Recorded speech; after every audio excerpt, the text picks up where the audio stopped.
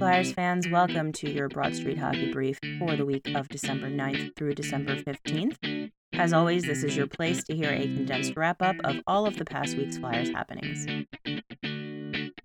Taking a look at the record for the week, it was a light week for the team games-wise. Kicked it off with a 3-1 loss to Colorado on the 11th, and then followed that up with a very poorly played 4-1 loss to the Minnesota Wild. Given what we learned about Oskar Lindblom on Friday, it's easy to understand why the on-ice product suffered a bit this week. This week's notable number is courtesy of our very own Brad Keffer, 7.8. Prior to scoring a goal against the Wild on Saturday, finally scoring a goal, James Van Riemsdyk was shooting at a career-low 7.8% on the season. His career average hovers closer to 12%. And I know that we've talked about this before, but with James Van Riemsdyk, you have to trust that if his process remains consistent, and by that I mean he's getting a lot of shots, and a lot of those shots have been high-quality, high-danger chances, the goals are going to come. He's not been bad, he's just been unlucky. Bit of that going around with this team. A few roster moves this week, all of them involving Phantoms coming up to help the injury-riddled Flyers.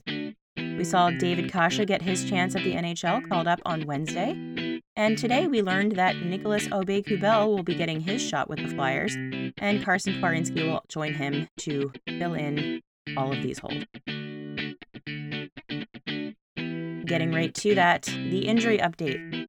The list is continuing to grow exponentially, friends. I'm not sure I can remember a time when the Flyers were hit so hard by injuries.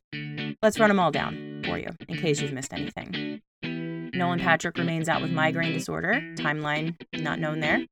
Sam Morin is still out with his torn ACL. We will not see him again this season. Michael Raffl is still out with his fractured finger.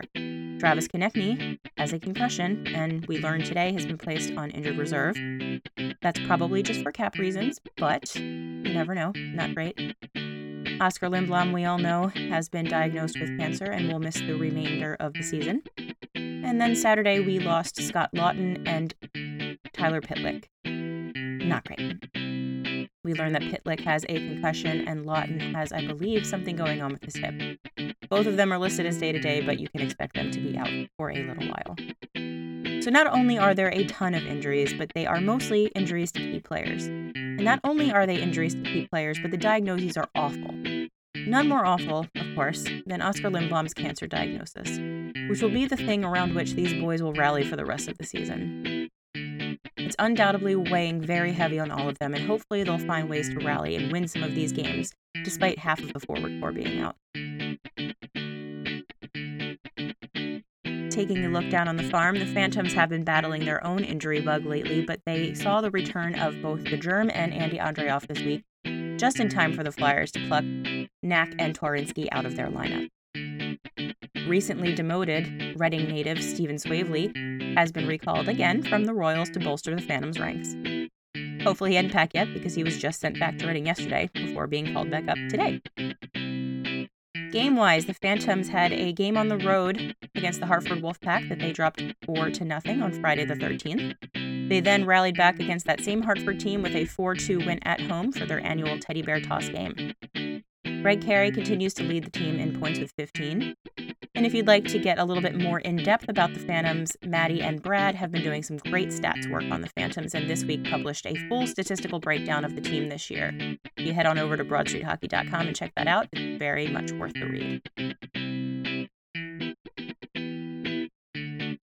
In a week of not a lot of hockey games and almost no good hockey to speak of, the standout play of the week was pretty easy. Against an Avalanche team lousy with elite offensive talent, Carter Hart made a glove save for the ages.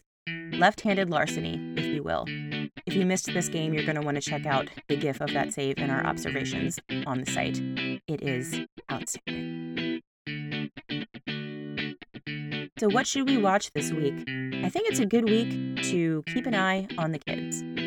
So far, we've got Misha Vorobiev, David Kase, Carsen Twarynski, and Nicolas Aube-Kubel in the lineup.